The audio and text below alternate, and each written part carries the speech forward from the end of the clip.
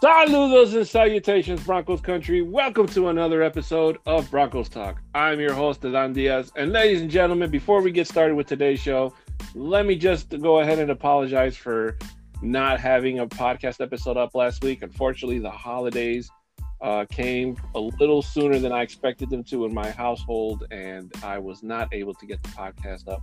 So I really do apologize. And I feel bad because I withheld what I promised you guys I was going to bring you, which I'm going to tell you in just a few seconds. But I hope that with today's episode, it kind of makes up for not being able to be with you guys last week. But hopefully you guys had a good Thanksgiving out there. You know, it doesn't matter what you guys served on the table. Just be happy with the people you spent time with around you. But with that being said, guys, let me introduce today's special guest. He is one of my very, very good friends. One of the first few followers I had on Twitter, as a matter of fact. He's a very, very, very, probably more dedicated Broncos fan than I am, I would say. And also one of the very first, let me take that back.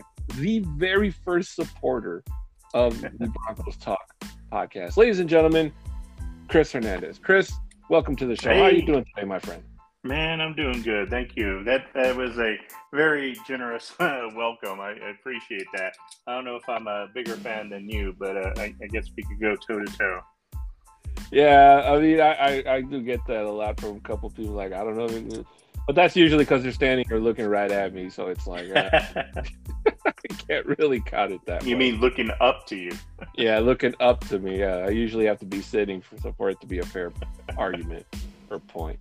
But Chris, as I stated at the beginning of the show, I know we kind of talked a little bit before we went live, and I wanted to start off talking about the Raiders game, and then jumping over to what happened in Carolina, and then towards the end of the show, get your thoughts on what you think our matchup with the Ravens is going to look like. But the Raiders game, one of the biggest things for me, I know everybody shits on the offense, and that's where a lot of some of the podcasts that I've been listening to, that's kind of like where they always start, is just like, you know, Russell Wilson is playing like shit, Nathaniel Hackett's coaching is not up to par.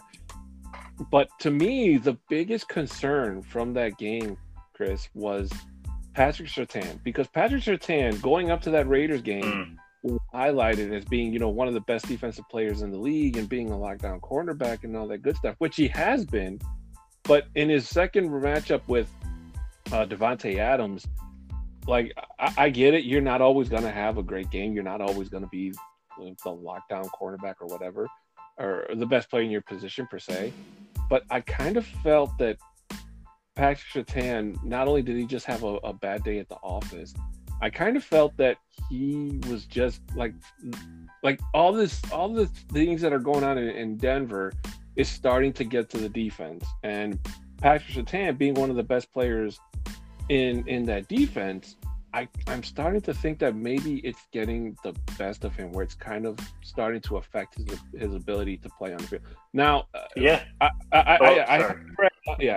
I turn it over to you, I have read on Twitter that maybe he has like some kind of injury designation that they haven't disclosed, which I really hope not, because it's really frowned upon by the league for teams not to disclose if their players are playing with injuries, and they don't say them ahead of time. But what are your thoughts about PS2's recent gameplay these last two games? Yeah, see, so my thoughts on Surtain is, you know, he's young, and you know, he got exposed, and it was really good routes and good play calls, unfortunately, by the Raiders. And I just think they use that to their advantage. And I also agree with you. I think the defense is just kind of, they're getting fed up with having to you know, carry the load of this Broncos team. You know, they go out there and they've been, you know, executing superb defensive plays, and just for the offense come on the field 3 and out and get back to the defense. And so I'm sure there's some tension rising in that locker room, and I think we saw it on the field during the Raiders game, where they're kind of just, you know, they're going to take care of themselves, you know, play it out. But you know, I know it didn't look good for Sertan, especially game-winning touchdown by Adams. He just got outplayed, and Adams, he's one of the best right now. In the game at wide receiver, and it doesn't surprise me. And the matchups, he's Adams going to win some, and Sertan will win some. So I'm not too worried about him. He looks like he's falling off a little. Maybe some defensive coaches out there have figured him out a little, but I think it's a few things playing into that, and just like you said, the defense is letting up a little. They're getting tired of it, and he's young, so that's I'm not too worried about him. Yeah, I mean, I'm not too worried about him either. But we'll get into the Carolina game a little bit later on. Yeah. But just to bring back one, I mean, DJ Moore was listed on every single list that I read for if you play fantasy football out there, folks. He was the one to sit, the wide receiver sit. Like they said, don't play him because Patrick Surtain, the secondary. But I think one of the biggest weaknesses for this Broncos secondary is starting to be Kareem Jackson, because if you go back to that play, that second touchdown on the Raiders, Kareem Jackson was not in coverage, and he kind of got pulled to the left side of the field where he really shouldn't have to. It was a zone, if I'm not mistaken. And yeah, Patrick Surtain he bit, and he went on the wrong, he bit on the route or whatever. But there should have been a back safety in the end zone where they should have at least tried to stall until Patrick Surtain caught up, or tried to keep Devontae Adams from not just literally just moonwalking, going uncovered. Yeah, no, man, I agree. Jackson is becoming a liability back there. There was that other play that Surtain kind of passed it off to him, and Adam, I believe it was Adams, just wide open, and it's not the first time that's happened with Jackson either. It's been all year where he's just not fast enough anymore. He's getting old, and football old, should I say? But it's unfortunate. But yeah, I think it's definitely coming out when the responsibility falls on him. He's just not living up to it. Right, and I'm starting to think that Kareem Jackson is more than worn his welcome out in Denver, in terms of thinking about negotiations or coming back in the future as a Bronco. I'd like to think that ship has sailed, and that the Broncos can, if they don't get anybody in the draft or in free agency, that they could be reliant or content that they got two guys in Caden Stearns and PJ Locke. To take its place. But I guess one of the biggest things that letdowns for me for this game, aside from the Patrick Surtain play, was the offense once again, Chris. And like I said to you just a little bit ago, it's the number one conversation by anybody that brings up the words Denver Broncos. I mean, our offense has just been terrible, and this was supposed to be the game where the offense was supposed to wake the fuck up, okay? Because when they played the Raiders the first time, that was the last time Russell Wilson actually looked like vintage Russell Wilson, where the defense was the one that got carved up by Josh Jacobs, and this is what we were expecting. We were expecting Russell Wilson to go out there and light it up. And I get it, he didn't have Jerry Jeudy. This was the game where he didn't have Jerry Jeudy, right? Was that the first one? Yeah. I'm not thinking. Okay, thank you. So he didn't have Jerry Jeudy, but he still had Cortland Sutton. In that game, I think he still had KJ Hamler. So he still had he had Kendall Hinton. The weapons were still there. Granted, it wasn't Tim Patrick and it wasn't Jerry Jeudy like guys out there, but Cortland Sutton has just been, the entire offense has been a disappointment, but Cortland Sutton, just having him out there and not using him to his ability, and then when you realize just how much money the Broncos are paying him with that contract, that new contract George Payton gave him last year. At least for Tim Patrick, you can make the argument because he's hurt, and that had the Broncos been playing a better team and playoff team, then you can make the argument that maybe Tim Patrick could come back in the playoffs, postseason. I mean, but where do you think that at this point in time, seeing what we've been seeing the last couple of games, not counting the Jaguars game because that one was kind of like our, I don't even know how to phrase it, but I'm just gonna say the win. That was our win. And kind of like our last shot at thinking like this team can still turn it around for the better. What do you think? Where do you think the blame lies at this point in time for the Broncos offense? Oh man, so that is a multifaceted question. I first want to hit on, you mentioned this Raiders game was supposed to be the one that a fire was lit in their ass, and I mean, even before the game, when the reporters were asking Coach Hackett, about it, and he's like, "Well, someone's got to win." There's no passion in that. The Raiders are the Broncos' rivals, and the coach has to buy into the culture. That's what a true leader does. And it's not someone's got to win. It's we're going to beat their ass. This is a team that now for 3 years have been beaten by the Raiders, and it's getting so frustrating by the fan base because again, this is a rivalry, and I know over the last few years it hasn't really been, but when you got our head coach saying someone's got to win and kind of shrugging it off, how's that passion going to transfer to the team and to the players on the field?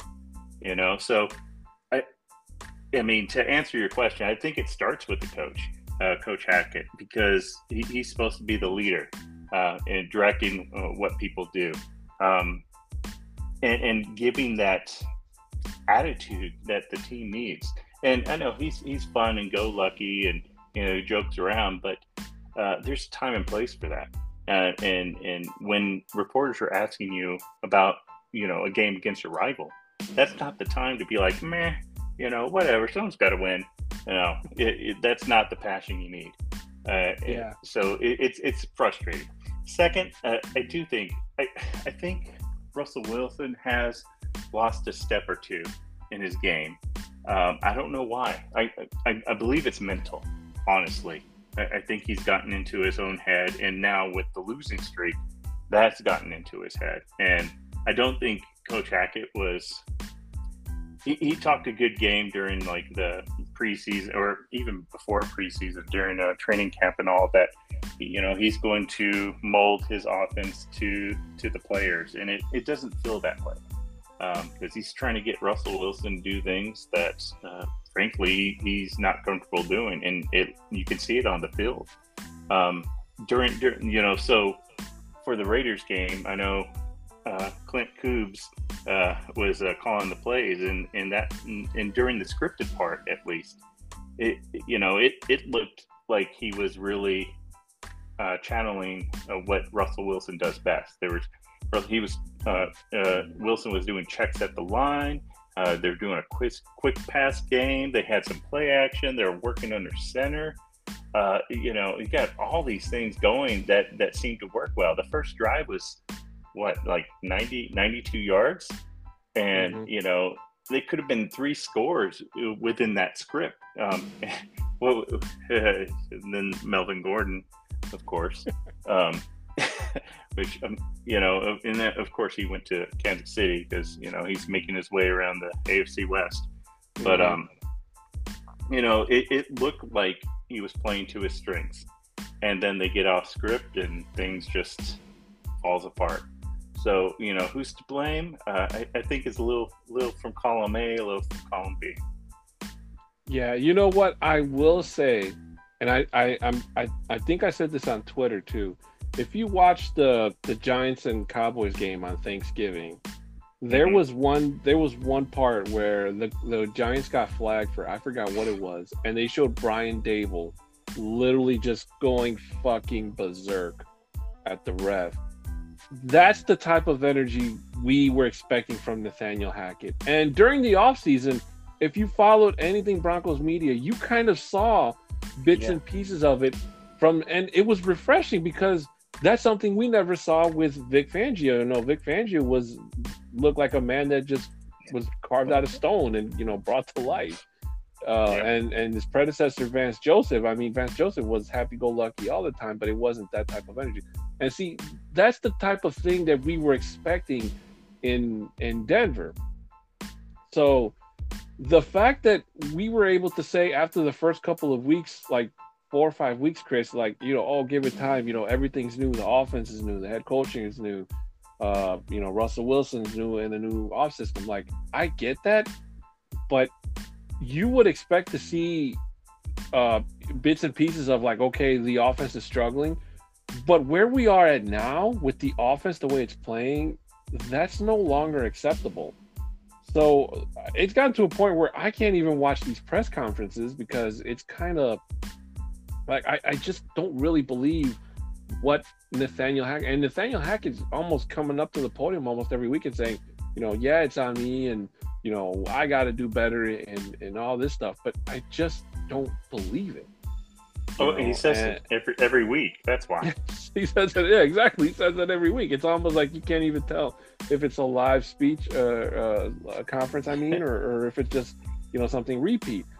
And you would figure, and I don't mean to cut you off, but you would figure that with his seat getting really, really hot, and a lot of people already saying that the Broncos' new head bosses are more than likely going to call for his head, is just, you would think that would light a fire under him to, you know, try to do or be better, but I just don't see any improvement from that. Yeah, I mean, it's even frustrating when exactly, you know, he knows he's on the hot seat, and what he's been doing, he's passing off all his duties to different coaches, and it's still, you know, you would think that would help him, you know, relieve some of that stress, and where he can focus on organizing, you know, the game day situation, and it still doesn't come out like it should, and so it's, and I've heard this many different Broncos podcasts and beat writers out there, you know, what if he's not doing these things, what is he doing, you know, and he just looks lost at times, which is not good luck.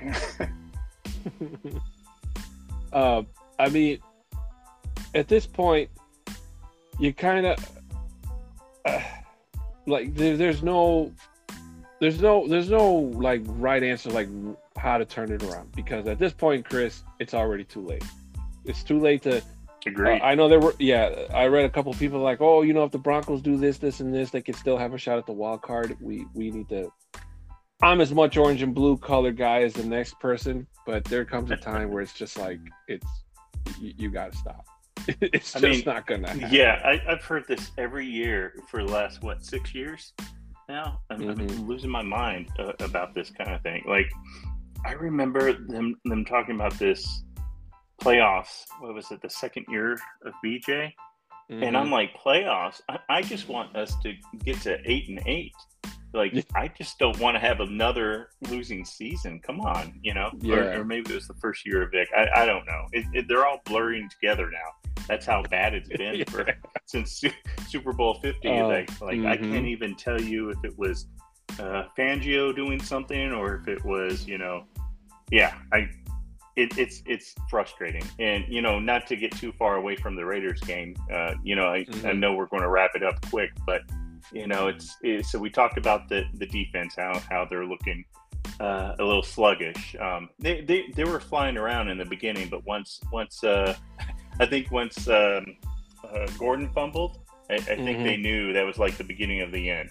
And so it feels and the like McManus missed kick too. Yep, exactly. Yeah. It was the fumble, the missed kick, and that was, you know, towards the end of the first half. And and it just felt like, they're like, okay, the wind's out of their sails. And then we talked about the woes of the offense. They started out pretty strong, but then it went back to normal.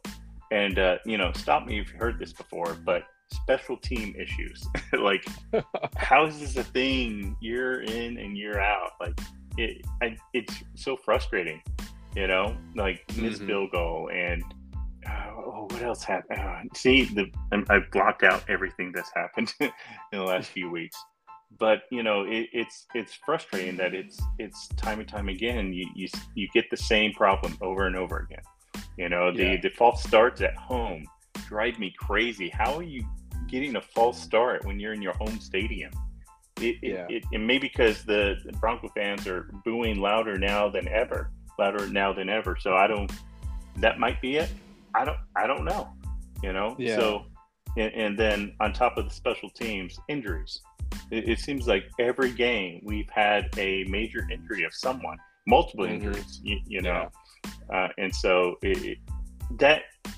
I know that could be kind of the fallback of, well, the team's not healthy, and can Russell Wilson and Coach Hackett really be at blame for these things, because they don't have, they're playing on third, fourth stringers out there for the most part. And and while I do think that's valid, I think that has some weight to it. I don't. That's not the problem with the fundamentals, though. Knowing when to call a timeout, know how to get your players on the field properly. All these little things that, sure, week 1, 2, 3, okay, but we're in November and we're still seeing we're in December. December, as of today. Yeah. And we're as of today, and we're still seeing these things. And that, to me, is that's why there's no excuse for using the injuries as an excuse, because the basics aren't there. You're not, or at least I'm not seeing that. And that in itself is why I'm not too concerned about how people are like, oh, the injuries, oh, poor coach, poor Russell Wilson. I will give Hackett some credit in the fact that, unfortunately, the Broncos do lead in, what was that? I can't remember it off the top of my head, but the Broncos have more money on IR, I believe. Second time absolutely. in a row, if I'm not mistaken. So, with it being Javonte and Ronald Darby and our left tackle, and I mean, and Bowles, and the list goes on and on. So it does. To play devil's advocate, the Broncos are hurting, but even with all those injuries, that's still, I can't hang everything that the offense has been playing the way it's been playing just on that, because there have been seasons in years prior where the Broncos were in a similar position, but they were still able to be legitimately in the game. Exactly. And this time it really doesn't matter. And I'm only saying that because I kind of want to segue into, well, before we segue, let me just say that the Raiders have officially swept the Broncos once again. Yep. And if you ask me, this loss hurts even more than the first loss, because this was a game that went into overtime, and it wasn't like the first one. The first one was damn near over by the fourth quarter, because Josh Jacobs was just running wild. And in this one, Josh Jacobs wasn't. This one too. Yeah, he did too, but he wasn't completely in the first one, where it was just he dominated the game. The Broncos had a much better chance of winning this game, but unfortunately the offense was just playing really shitty. They kept putting the defense in bad predicaments, and then I believe there was an issue on the offense where, if the Broncos, if I'm trying to remember correctly, if there was something to do with time management that they didn't do correctly, and instead of running the clock down, they stopped the clock, and then they gave the Raiders the ball back, and that's how they were able to tie it. Yeah, it was that third down. Russell, they were passing, and instead of going down, Russell Wilson threw it out of bounds and gave them like 40 seconds extra. Yeah, that's what it was. And Thank you. yeah, it's like, and that's the thing. Like, that's why I think it's mental for him. Like, that is not something a 10-year vet should be doing. Like, he should know game situation, game management by this point. You would think. And so, and maybe I'm wrong. Maybe Pete Carroll was covering for him all those years, and we were just, he was just fortunate to be, time and place where he was. But it amazes me that he didn't have the mindset of I need to keep the clock running. So yeah. And then which led to going into the Carolina game.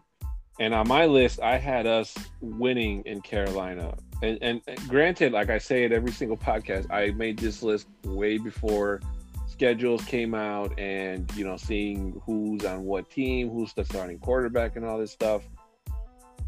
And this was a game that the Broncos, we thought that the Jaguars game overseas was a game they needed to win. This one was a must win for the offense. There was no way that the Broncos could have gone into Carolina and lost and then come back out and say, we can turn this around. Yeah, we can turn this around. That was not what was supposed to have happened. That should have never had to happen. And unfortunately, that's exactly what happened. So the fact that Russell Wilson lost out to Sam Darnold, a guy who wasn't even the starting quarterback, to a team that doesn't even have a starting quarterback because they keep rotating between Sam Darnold, Baker Mayfield, and PJ Walker. 3 guys that have started on that team since the beginning of the season, and not one is better than the other. But yet they were able to put a win, a W in their books against Denver. So my question to you, Chris, is which loss do you feel was worse for the Broncos' ego? The loss to the Raiders, the loss to the Panthers, or any other loss that they have suffered previously so far? Oh, man. So I want to say the Raiders game is the one that kind of broke the camel's back kind of thing. Yes, the loss to the Panthers. I had it down as a loss too at the beginning of the year, and I'm sorry that the Panthers going that the Broncos are going to win, that the Panthers are going to lose. But excuse me. And even as soon as Sunday morning came around, I was like, man, because I'm in pick'em leagues, and I picked the Broncos to win, but I hesitated, and I was like, I don't know, this just doesn't feel right. Like the way the team has been playing, and it seems like it's getting worse and worse. But I was like, no, this is the game that they're going to, come out and get right, because like you said, it was the quarterback carousel there this year, and it seemed like they were going to flop, and then I don't even remember the game that well, because I kind of was in a daze, just blocking it out. Like I was watching but not watching, because it was just so disappointing to see the same shit happening over and over again against the Panthers. Like, what the hell? I couldn't believe it. And so actually I could believe it, and that was what it was, so disheartening that it's like Groundhog's Day. It's just every week same game plan. It's third down and we need 7 yards. Russell Wilson takes a sack, just like they drew it up. That's their third down play. And so it's just getting frustrating. I have been the optimist for years and years, and I think it broke my back too. three, and we haven't even played the Chiefs yet. we still got 2 games against the Chiefs. I don't know we're talking about the Panther game, but I'm kind of going on a rant here that like we got swept by the Raiders. We're probably going to get swept by the Chiefs and the Chargers. And when's the last time that's happened? Where the Broncos got swept by the entire AFC West. I don't know. I'd have to look that up, but we're living in dark times right now. This is the worst team that we've seen in years. And yeah, I wish I had more for you regarding this Panthers game, but honestly, it was such a letdown.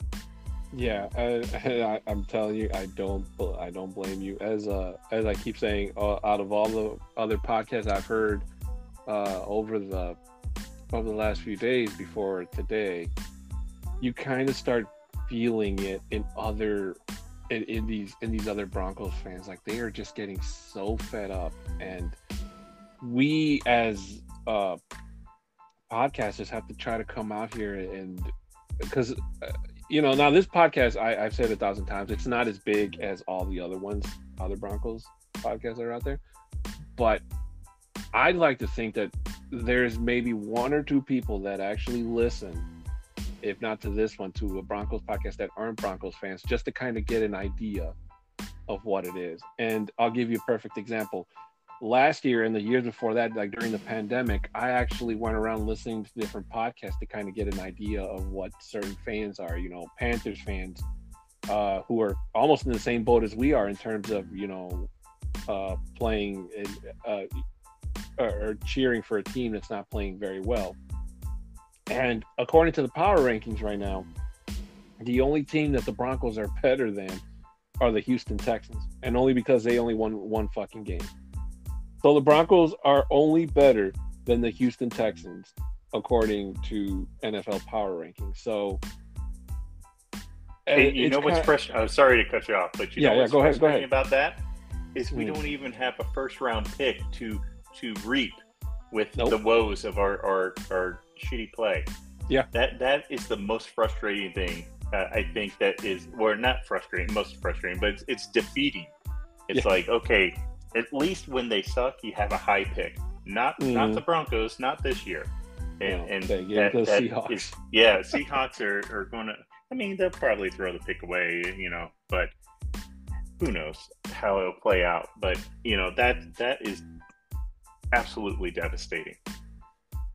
Yeah, and to kind of even backtrack a little bit more.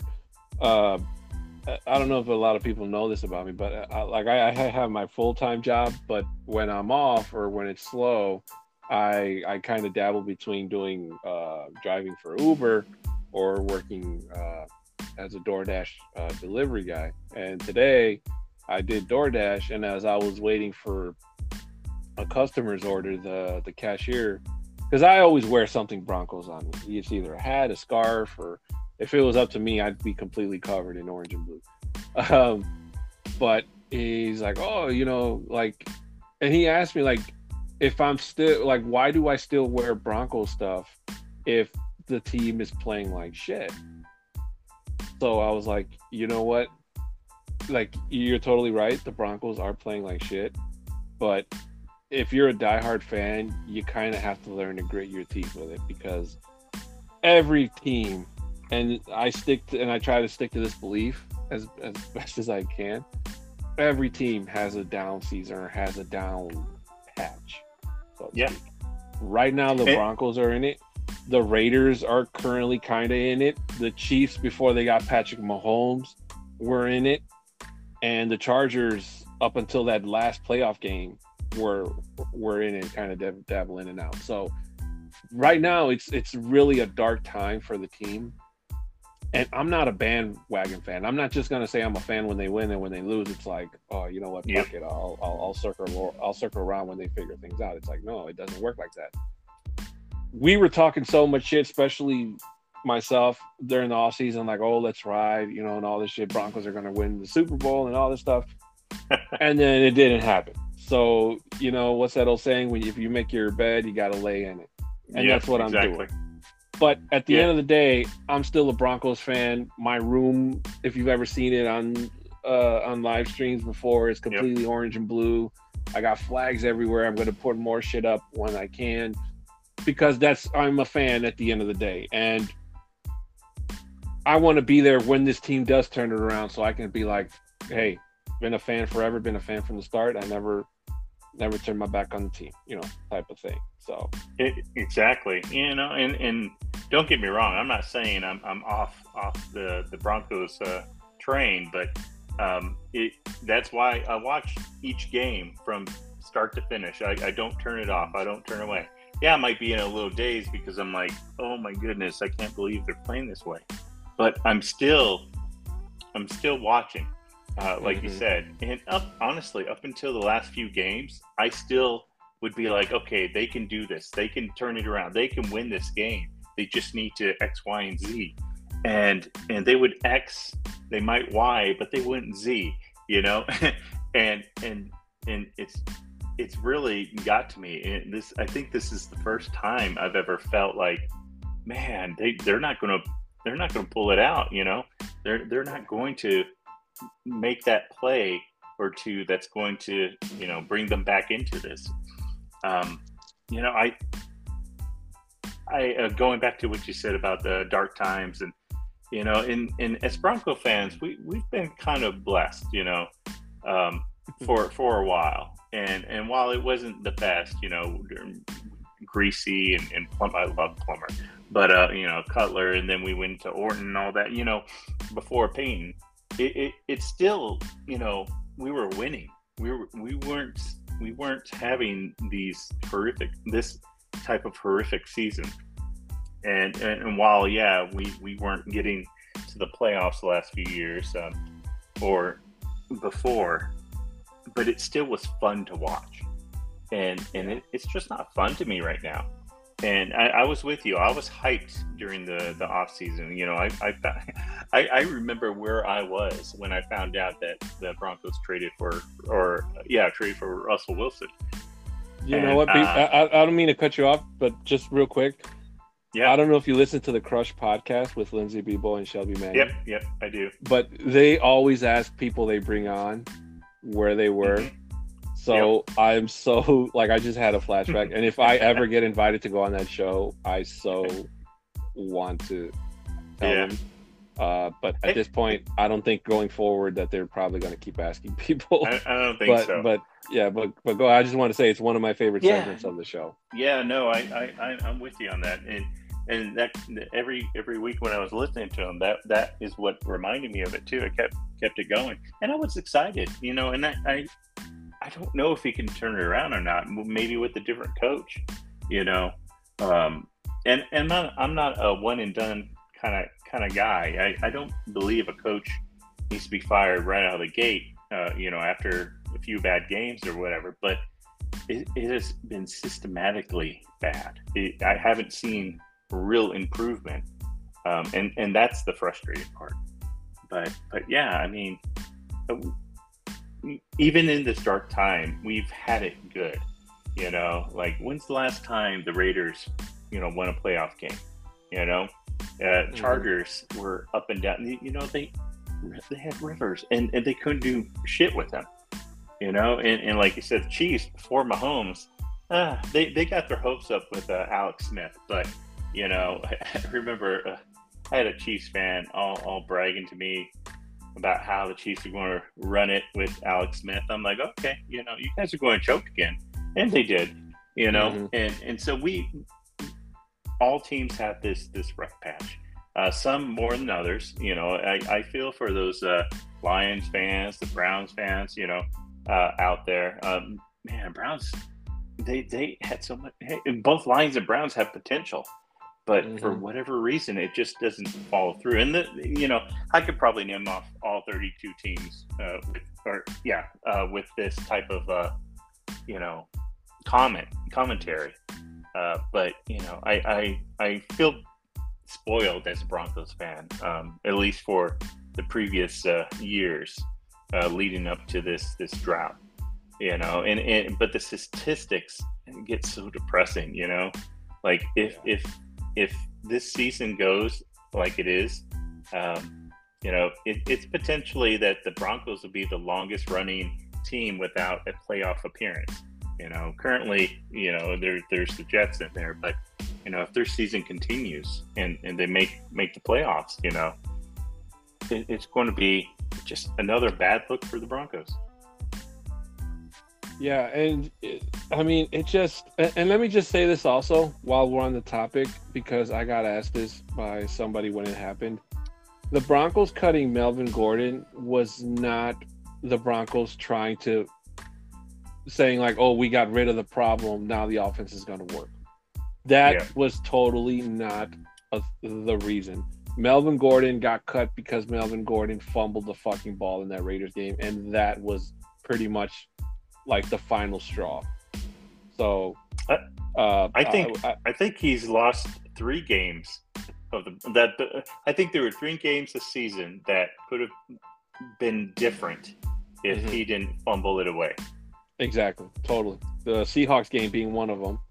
Yeah. And then I forget the other one, I can't think of the but other one. it was the one where he was at the podium and he had like that breakdown where everybody was shitting on him and kind of like giving him a chance and whatnot. I forget what game that was against. Yeah, as soon as we're done recording, it'll come to me. Yeah, but because as soon as that happened, I got hit up on Twitter like, oh, are we going to be okay now? Is the problem fixed? Like, no, Melvin Gordon, he was an issue, but he wasn't the issue, So, and that just kind of still leaves the question, what do the Broncos have to do to get things going? And it's kind of crazy because there's still 6 more weeks left of football to play, Chris, and people are already talking about 2023. Yeah. So, I laugh, but at the same time, it hurts. But it's nothing new. This is it's nothing new every December. Yeah, because and you're right, it's nothing new because when we're sitting there watching the Broncos game, we're kind of seeing the same old story. The offense 3 and outs, or the offense turns over and the defense has to go out there, and by like the third quarter, you start seeing our defensive guys, hands on hips. And when they are able to get a turnover, an interception, or a fumble or whatever, and they give it right back to the offense just can't do shit with it. And they give it right back to the defense. Like, hey, you guys do what you did before again. And that kind of brings up the topic about or my question to you, Chris, about the Mike Purcell issue, or I don't want to say issue, but situation where he kind of got in Russell Wilson's grill. Now, I'm pretty sure the NFL is not going to release. There had to be somebody with an open mic, with a hot mic somewhere that actually caught what Mike Purcell said to Russell Wilson.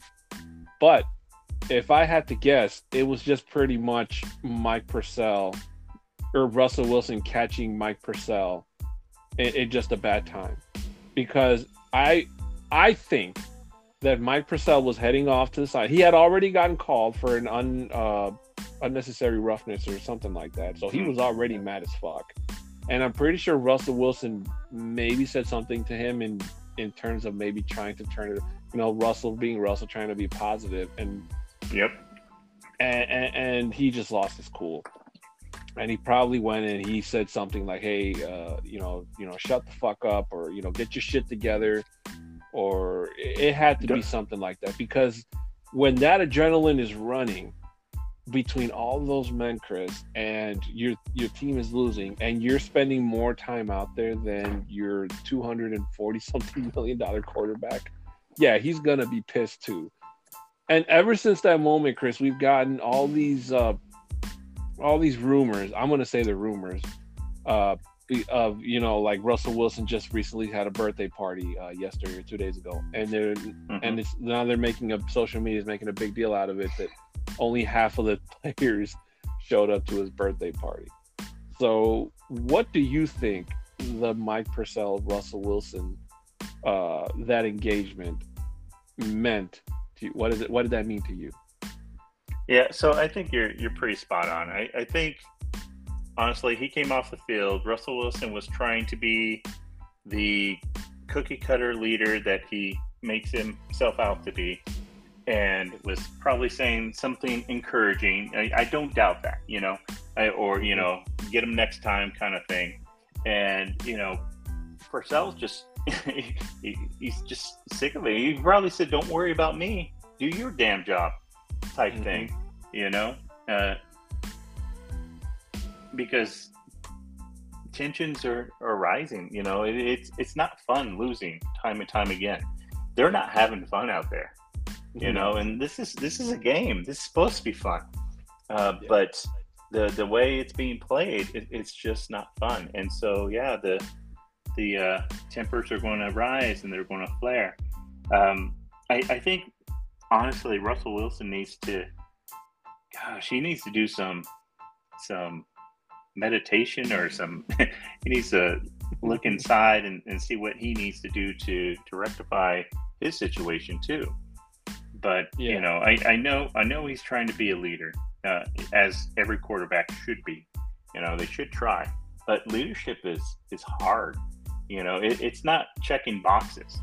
And I can speak from experience. I was in the military, and there's a lot of people that get put into positions of leadership that aren't leaders. They're barely managers, but it's because of their rank or, where they are in their position or in their career. But they muck it up because they don't really know what it is to be a leader, or they don't study. Some people are natural born leaders. They just have that drive, that charisma. But others, if you're not natural born leader, you have to make an effort. You have to, try to learn what leadership is. And it's not checking boxes of, I'm clapping for you and I'm telling you, get them next time, kind of stuff. Right. It is, sometimes you have to come down on people. You can't always be the happy-go-lucky guy. And this goes for Coach Hackett too. Leadership's hard, and they're just not. I don't think they're getting it done. And I don't think all the rumors. I don't know how true this is, but I know Russell Wilson has an office. His family could come and go at the facility. He's got perks that others don't, and while his position does afford that, actually doing these things just puts a wedge between him and the rest of the team. And it's not noticeable if you're winning. They're like, whatever. But when you're losing, it's like, and this guy with his office, you know what I mean? Yeah. In the military, you call it rank has its privileges. And while that's true, and sometimes you can use it to your advantage, but it doesn't bode well for your teammates. You're not forming a team if it's an I versus them type of thing. And that's what I'm seeing from what I hear. I know some things are true, but then the birthday party thing, maybe half the team didn't go because they're sick of him. Maybe not. I don't know. But maybe they had other arrangements that wasn't, they weren't aware there was a part. I don't know what's going on. I think that's some middle school BS that I don't worry about. I don't care who comes to my party, your party, or whatever. And while it might be a bad look, who cares? Because at the end of the day, it is not really what's the problem. I kind of went on tangent. Sorry, I get passionate about leadership, and I do it all the time. I know he's trying to be. It's not quite there. And if he truly wants to, you hear stories about Peyton Manning just, getting all in the dirt with everyone, and he's kicking back, drinking some beers, and everyone's just chumming around him. You can't do that if you separate yourself from the team. I have to go to my office to do X, Y, and Z, and whatever. But yeah, it's just I think that is not helping Russell Wilson's situation. Yeah, you're totally right. And if Nathaniel well, and see, here's where the crazy thing is. I forget. I think it was Zach Seegers or somebody who made an interesting point that both Vance Joseph and Vic Fangio were also in 3-8 seasonal situations in their when they in their tenures as head coach.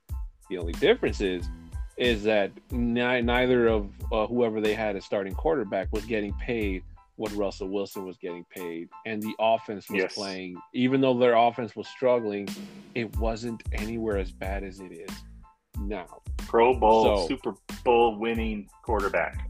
Yeah. So, and the biggest issue, and the thing that's really hurting Nathaniel Hackett a lot, and one of my best friends told me this, and he said, "Bro, I'll be honest with you. Nathaniel Hackett coming to Denver wasn't supposed to have anything to do with Russell Wilson, because obviously that happened after the fact. Nathaniel Hackett only came to Denver as head coach because the Broncos were so sure that they were gonna land Aaron Rodgers. And seeing how Aaron's played currently in Green Bay is not playing terrible, but they're also not playing as the MVP, back-to-back MVP that Aaron Rodgers has claimed to be. Right. So, and I said that even if, and I'm pretty sure in another parallel universe, Aaron Rodgers is a Bronco, I don't think that seeing what we've seen with Nathaniel Hackett, that the Broncos offenses would have been like lights out. I think that there still would have been times where the Broncos offense would have struggled or been frustrated, just for the simple fact that not so much because of Aaron Rodgers as the quarterback in Denver per se, but so much in the fact that I don't know where George Payton saw or where he currently sees Nathaniel Hackett being, or what he thought he could have been in the offseason, where it's kind of like he would able to overlook it. Because now with the new owners, looking down, the new owners want answers. This isn't like before, because when Vic Fangio was head coach, there was nobody above Joe Ellis, and with Vance Joseph, same thing. There was nobody above Joe Ellis. In terms, the Bolin family were so distraught with trying to figure out custody and whether they were going to sell. They didn't really have any hands-on operations, and that pretty much happened ever since Pat Bolin, God rest his soul. He lost, unfortunately, his mental health, or it took the best of him. And the Broncos, that's when they started to spiral out of direction. So now, with these new owners are, I would like to think, seeing as what we saw, how they kind of interacted with fans and everything in the London game, that they want answers. And George Payton, for the first time in his tenure here, I'm not going to say that he's in the hot seat per se, because George Payton has done a lot of really good things. But now his what he needs to do going forward is going to be scrutinized a little more, I say, because whatever he decides to do, if he keeps Nathaniel Hackett as the head coach, then he's going to have to find somebody else to be the scapegoat. And I'm probably thinking that would probably be the offensive coordinator. But to me, thing that would make the most... Yeah, exactly. Who's that? I can't even think of his name. It's that oblivious. But the thing that makes the most sense to me and everybody right now, and it's already being reported it's going to happen, is that Nathaniel Hackett gets cut. But there's also a rumor going around that supposedly anybody who's up for being a candidate for head coach next season, that they wouldn't be interested in coming to Denver and dealing with the mess that the offense is. So my question to you is, what do you think about all that? Man, so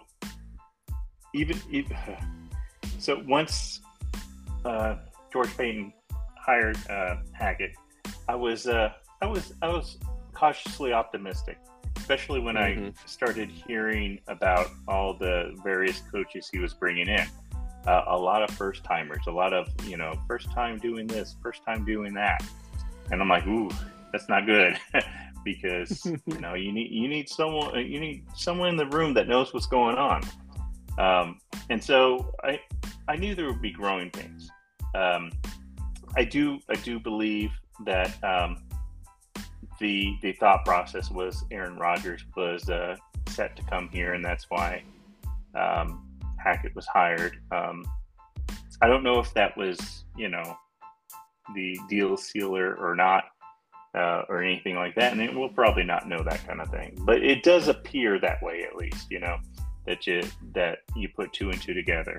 And then when Aaron Rodgers does Aaron Rodgers stuff, they had to pivot, and and like I said earlier, I was excited when I heard Russell Wilson was coming here, especially since it was a new coaching staff. I figured, again, like I said earlier, Pro Bowl or Super Bowl quarterback, or Super Bowl winning quarterback is coming into the building. He will be able to, help lift up that young coaching staff.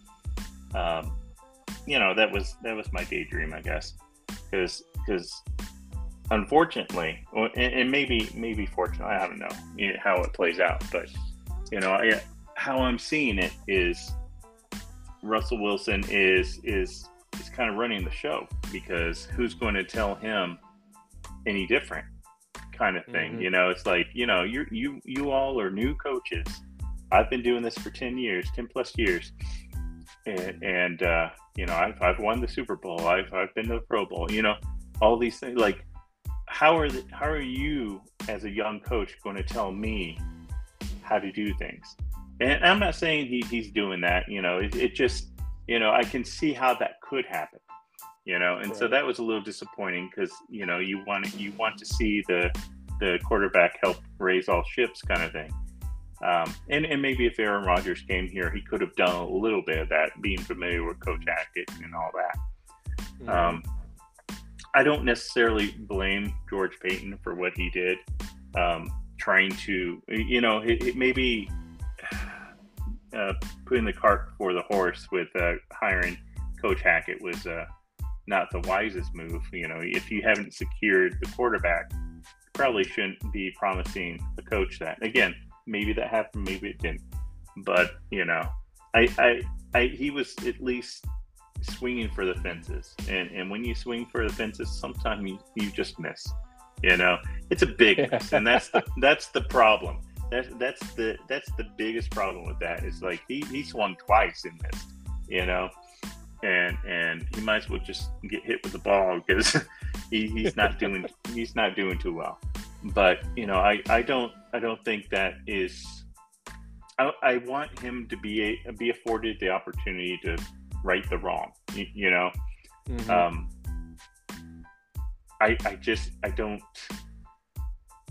other, the fact about the 3-8 starts, it goes back to what we were saying earlier. It hasn't been this catastrophic of a disaster, especially with the offense, in years and years, and that's the disheartening thing. So, I mean, that if they decide to move on from Hackett, it wouldn't surprise me.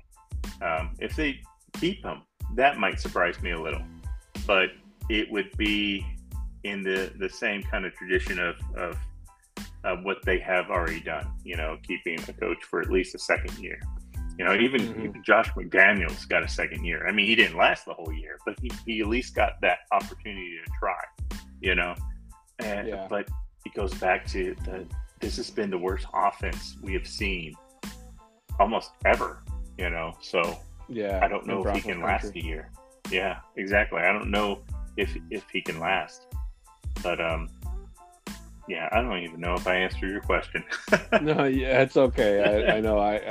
I'm telling you, in this podcast, everything makes sense in my head until I start talking about it. Then it's like that's what I like about your podcast, because it feels real. We're just fans out here talking about the Broncos. We're passionate about them, and when they're winning, I'm taking shots and cheering, and when they're losing, I'm still taking shots, but now I'm crying in them. But. Yeah, it's what we do. So that I'm not an expert. You're not an expert, but we're passionate about the Broncos, and that's where this is coming from. Yeah, but thank you so much for the kind words. I really do appreciate it. And I try to keep it real. I honestly do, and that was my mentality going when I first started this podcast, and that's really what I. There were a couple. And I'll be honest, when I did, or when I do Uber, there was at least two or three people that were thinking about doing podcasts, and they were asking me like advice on what they should talk about. And there was one, I don't know if it was you or somebody, who I was kind of like reading off of a chart in one of the episodes, and they messaged me right away. They're like, "Bro, I'm sorry, that episode was boring. Like, we just I want to hear what you have to say about the team." So you kind of take that critique into consideration, and I was just trying to find something that I thought my audience wanted to hear, but it's just like, no, they just want to hear what my take is on Russell Wilson. Kind of like a water cooler conversation, to be more direct. And that's really Absolutely. what I just started doing. I gave my thoughts about the Broncos, and I'm going to bring back the Ask a Fan segment, where I'm going to try to bring more fans from other teams and get their kind of have them tell me what they see the Broncos outside of the orange and blue color glasses that I'm pretty sure I fail to see our team, and what our flaws are, and all that stuff, what our strengths are, what we can work at better, what's kind of like bounce that back and forth. Yeah, So, I like that. But to kind of before we move on to the third part of looking forward towards the Ravens, let me just say, Chris, that I want to see something from the head owners, because there's no way that nobody can tell me differently or convince me that they are happy with what this Broncos team has brought to the table, especially offensively. And if it wasn't for Ejiro Evero and his great defensive schemes or whatever, the Broncos would probably be if just as bad as the Texans, if not worse. They probably wouldn't have 3 wins. Yeah, at I that. agree. So aside from that, they need to put pressure. If they either put pressure on Hackett, which I'm pretty sure they've already had, and it's not working, then I think that they're going to try to put the pressure on George Payton and say, hey, if Hackett's not the guy, you need to go out and find the fucking guy. and Yep. and Hackett and I can't even tell you the name of the club president because I don't remember it. So if it doesn't come from the club president, it's going to come from the main bosses, but it's going to come from the top. That's for damn sure. And because Russell Wilson, he's too expensive to cut. Nobody's going to want to trade for him with that big ass contract, so people can kind of get those delusions out of their head. And they just need to. The Broncos front office has to try to figure out how to fix what's broken to the best of their ability without trying to say hold off until I believe 2024, if I'm not mistaken, or 25, something like that. Somewhere along Russell Wilson's extension, the Broncos can kind of move around, and they would probably eat some dead cap, but it wouldn't be as steep as it is right now. Yeah, I've heard both. If both years. Yeah, if they wanted to. But there's got to be an answer somewhere where it doesn't involve them trying to get rid of Wilson, because there's a small part of me, Chris, a small part of me that just believes that maybe Russell Wilson's not surrounded with the right head coach and the offensive coordinator. That, granted, obviously every quarterback with age, they're not as agile as they were before. Their throwing motions aren't as good as they were before, but their mind is still one of the sharpest weapons that they have. And if it wasn't for Peyton Manning's arm and nerve damage injuries or whatever, he could probably still be quarterbacking against Tom Brady in the league right now. That would be wild. Maybe, hopefully still as a Bronco, but who knows? But I think that Hackett is probably going to get fired, and that George Payton is going to have to kind of go back to the drawing board in terms of trying. And I think his job is going to be a little bit easier this time because now they're not trying to lure like an Aaron Rodgers and all that, so they don't have to target anybody specifically from the Green Bay front office. But to go out and try to get whoever the leading promising head coach candidate is that they can interview, because I'm pretty sure all the really good ones are going to be in the playoffs. So he just has to try to hit another home run, and kind of hope that whoever he brings in is good enough to say, hey, this is the guy that's going to fix the offense and bring what we wanted, what we expected out of Russell Wilson this past offseason into fruition for the 2023 season. I think that's going to be a difficult job, but that's why he gets paid the big bucks. He needs to find someone out there that looks at Russell Wilson and says, yeah, I know what he can do, and I'm the one that can help him get there. And I don't know if there's a lot out there right now that are feeling that way. I could be wrong, but it from what I read and what I hear, it doesn't seem that way. But there's always going to be someone that wants to be a coach. There's only 32 positions in the world, to be an NFL coach. So someone's going to fill it. Someone's going to do it. But are they going to be the one that can turn the ship around? That's right. The true question. I'm optimistic. I always try to be, at least. And I think they will make a change for the better. I do believe, I want to believe, and I'm going to, that they're going to find a coach that can make a difference, can come in and say and be that true leader that can tell Russell Wilson, hey, I like what you do here, but what you're trying to do here, don't try it again, and be able to mold him into what the Broncos need. Right.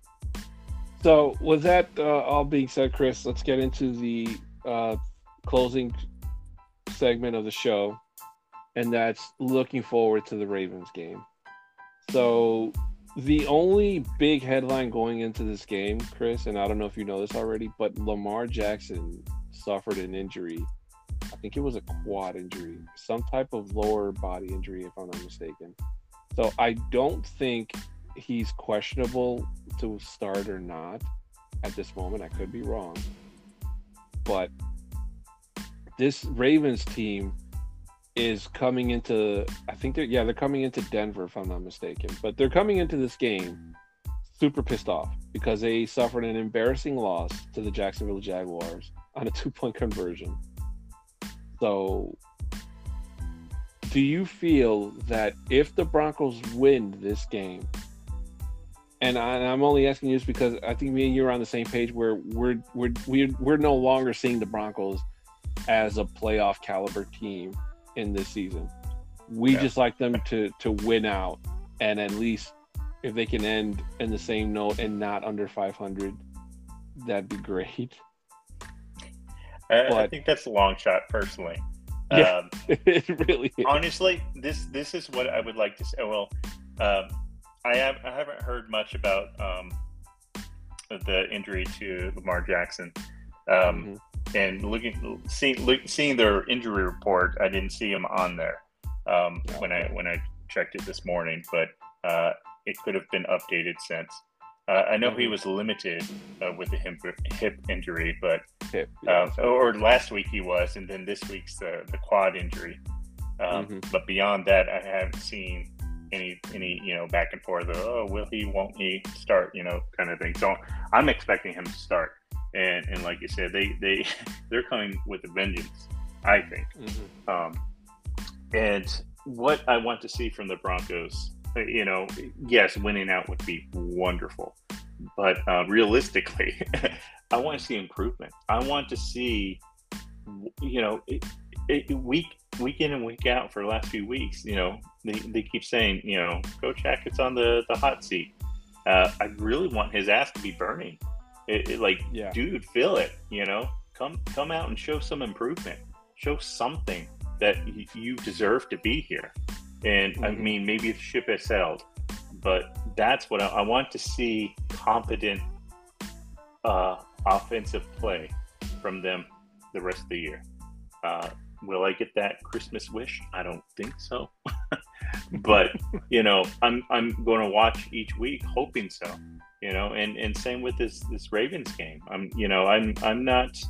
I want to see the defense do what they do. I don't want them to be what they've been the last game and a half, and where they're kind of falling off and just you know, going out there without heart, or they're not having fun.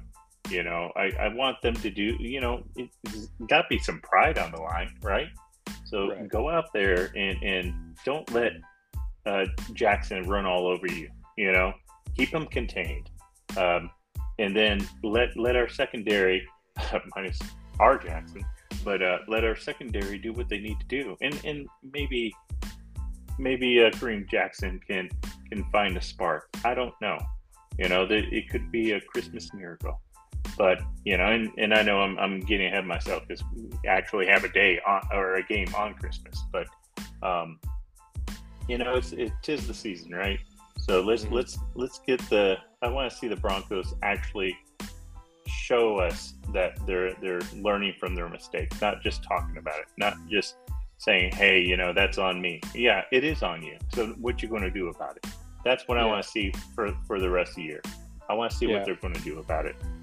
Yeah. By the way, the offensive coordinator's name is Justin Outen. I need to start with a Outteten.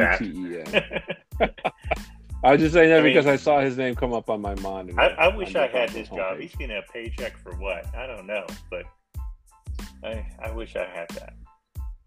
Yeah, I'll tell you what my biggest fear going forward, and not just against the Ravens, but going forward to the end of the season, the one thing that scares me to see is players giving up. And I'll give you a perfect example. I don't know if you saw the game with the Cardinals against the 49ers like 3 weeks ago in my hometown of Mexico City. Yeah, I didn't watch it, no. I didn't watch it either because I was at a Bulls game, but I did see the highlights. There was one play where George Kittle should have literally gotten pushed out of bounds, if I'm not mistaken. But the defense was the team was the Cardinals were already falling behind, but the defense had kind of just like stopped caring, like they didn't give a fuck. They literally damn near let George Kittle run.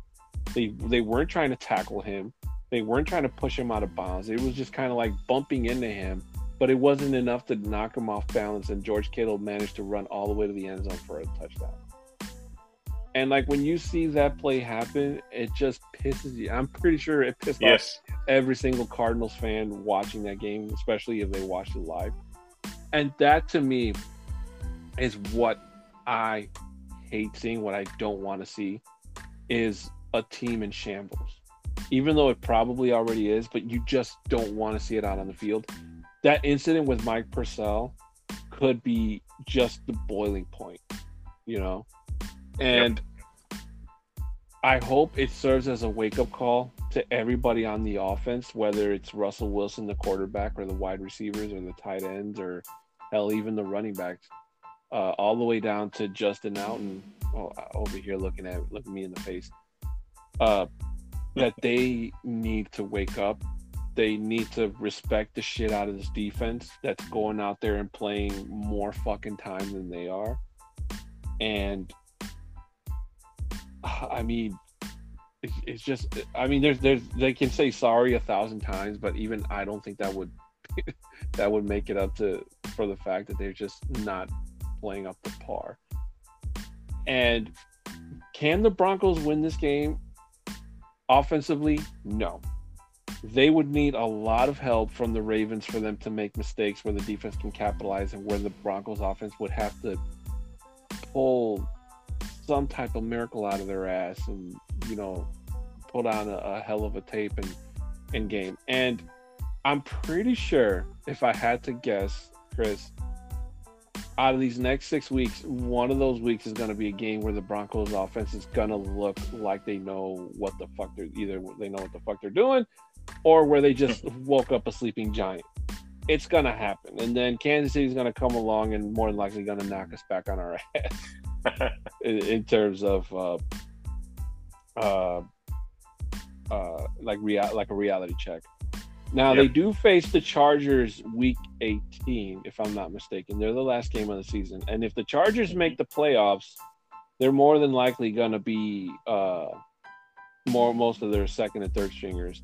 And that's probably going to be the only game where the Broncos have a legit chance of not getting completely swept in the AFC West, even though the Chargers already beat us once. Same thing with Kansas City. I think the second game is close to the end of the season, and if Kansas City gets the number one seed or a high top seed, they might not play all their starters, or they might pull them by half. I don't know. Or they might just let off the gas. Who knows? Yeah, or they might just let off the gas, exactly, which would be them switching players. But I mean, just to kind of wrap things up in general, Chris, this Broncos offense, and you've been hearing it. I'm pretty sure you've heard it 1,000 times, and this is going to be 1,001. They've just been a complete, huge fucking letdown. And there is no way that not Hackett, not Justin Naughton, not George Payton, not anybody on that Broncos staff can go out there and just defend it. Like, I know they have to go out there to address the media and all that, which is fine. But aside from Ejiro Evero, who's probably the only one who doesn't have to account for how shitty they're playing, it's just like they just need to go out there and say, hey, we fucked up another game. Hope it goes better the next one, instead of trying to come up with these bullshit answers. But I mean, I don't know how else to say it. I really don't. So just throwing in there with the Ravens game, like, if the Broncos has a somewhat competent offense, the Ravens defense is kind of beat up, you know. So there is an opportunity there that the Broncos can show that they can get the job done. But that's on coaching. Will they be able to come up with a game plan to hide the weaknesses on the line, or get Russell Wilson I'm drawing a blank, in a pattern, get him comfortable, running the plays. Because if this was any other year, I would be like, they have a chance, because the Ravens defense is pretty beat up. It's just unfortunate that this year the track record is not there.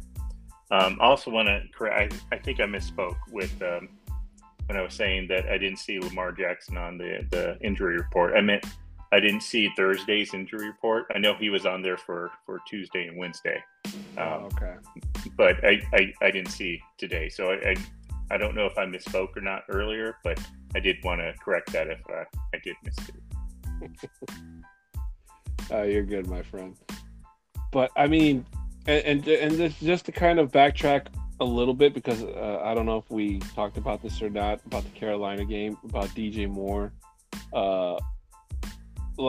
I just hope that Patrick Surtain is just getting caught up, because he's playing in a bit of a slump, which does happen to second and third year players. So I expect to see a bounce back from him this time around. And because what you don't want to create on tape is a continuing trend. Like, obviously, like you said, Devontae Adams got lucky. I'm going to say he got lucky, because he honestly did. But he rattled him. He rattled Patrick Surtain. And DJ Moore, same thing. But the damage that DJ Moore did was only just one touchdown. It wasn't as bad as what Devontae Adams did.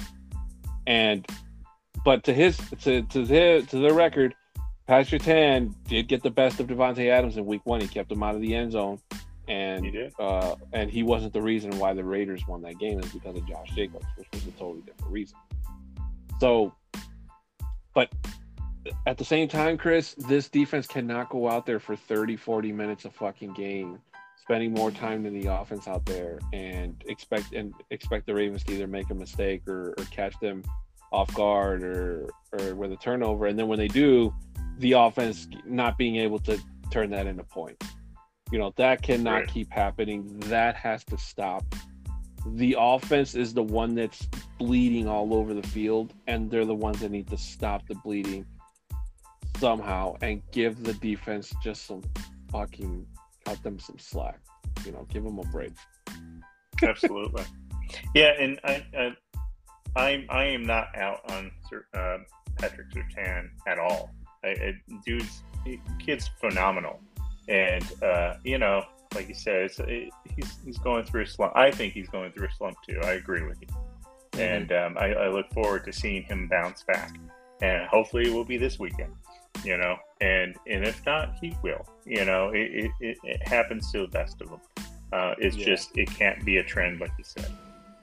But and just one more quick point before we wrap up. Randy Gregory, if I remember correctly, I thought he was designated to come back for the Tennessee game after the Broncos bye, and he's still out. And not having Bradley Chubb on this Broncos team anymore is something that I didn't take into account up until, I don't know why, it came to me like an epiphany earlier today, as in terms why that second game against the Raiders, Derek Carr was a lot more comfortable in the pocket. Was, not that Nick Bonito and Jonathan Cooper and those guys were playing bad, but they had really big shoes to fill in terms of trying to play, behind those guys. So I'm just kind of curious as to if the Randy Gregory injury was a lot more serious than they thought, or if they're just seeing that, since the Broncos are not going to be a playoff caliber team, that they, and now that I say that, it actually makes fucking sense why they shouldn't race him back out on the field, or maybe just not activate him at all for the remainder of the 2022 season. What do you think? Yeah, I think it's both, and not to try to sound crazy like that, but I do think it was worse than they initially mentioned,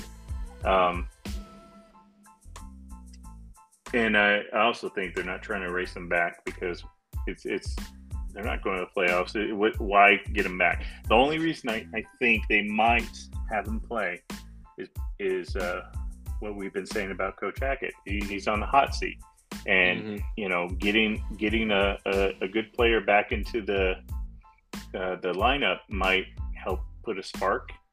The defense don't need it, so but it could help, and that might be the way he's thinking, and that's the only way I think he really is going to see the field. I personally don't think he should. Let him rest up the rest of the year and come back next year bigger and better than ever. Oh man, that totally makes sense. But guys, that's going to have to do it for today's show. I want to thank my very special guest, Chris Hernandez. Chris, thank you so much for coming on the show. You have no idea what it means to me to have you here on the show talking Broncos. You're always welcome to come on, man. I love it, man. This is a lot of fun. Like I said, I'm not the smartest guy in the room, but I do like talking Broncos, and I definitely appreciate you having me on. Oh no, thank you for coming. And like I said, whenever you want to hop on, man, you're always more than welcome. We can laugh together, we can cry together, we can yell together, whatever we need to do to get through the rest of the season, or just get our frustrations out. I'll just text you. Can you believe this shit? Yeah, that's how everybody gets me. You and Biggie Bronco, I think is his screen name. He sends me rants and stuff too on Facebook. So shout out to you, Biggie Bronco. Thank you, another loyal supporter of the show. But just a couple of things, guys. If you want to reach out to me on Twitter, you can reach out to me on Twitter at a 6'10" Mexican. For any business inquiries, you can email me at broncostalk2020@gmail.com. This episode was a treat on me where we didn't cut for a commercial during the middle of the show, and also it was brought to my attention that there was an issue with the previous episode, which I will look into. I want to thank Chris for letting me know about that. I had no idea that I don't know if it was made on my end or not, but I'm going to look into it when I get a chance. But with that being said, guys, once again, thanks again to my special guest, Chris. Chris, thank you so much for coming on the show. Like I said, you're always more than welcome to come back. Thank you for your service in the our armed forces as well. I should have started off with that. So thank you so much for everything you did. So for Chris and myself, enjoy the rest of your night, guys. Ravens are going to go down. I'm still believing it until the final whistle. Exactly. As far as a dream as that sounds, hopefully the Broncos win, so we have more positive things and attitude to talk to in the next episode and the recap. So for Chris and myself, have a good night, guys. Enjoy yourselves. And as always, go Broncos. Go Broncos.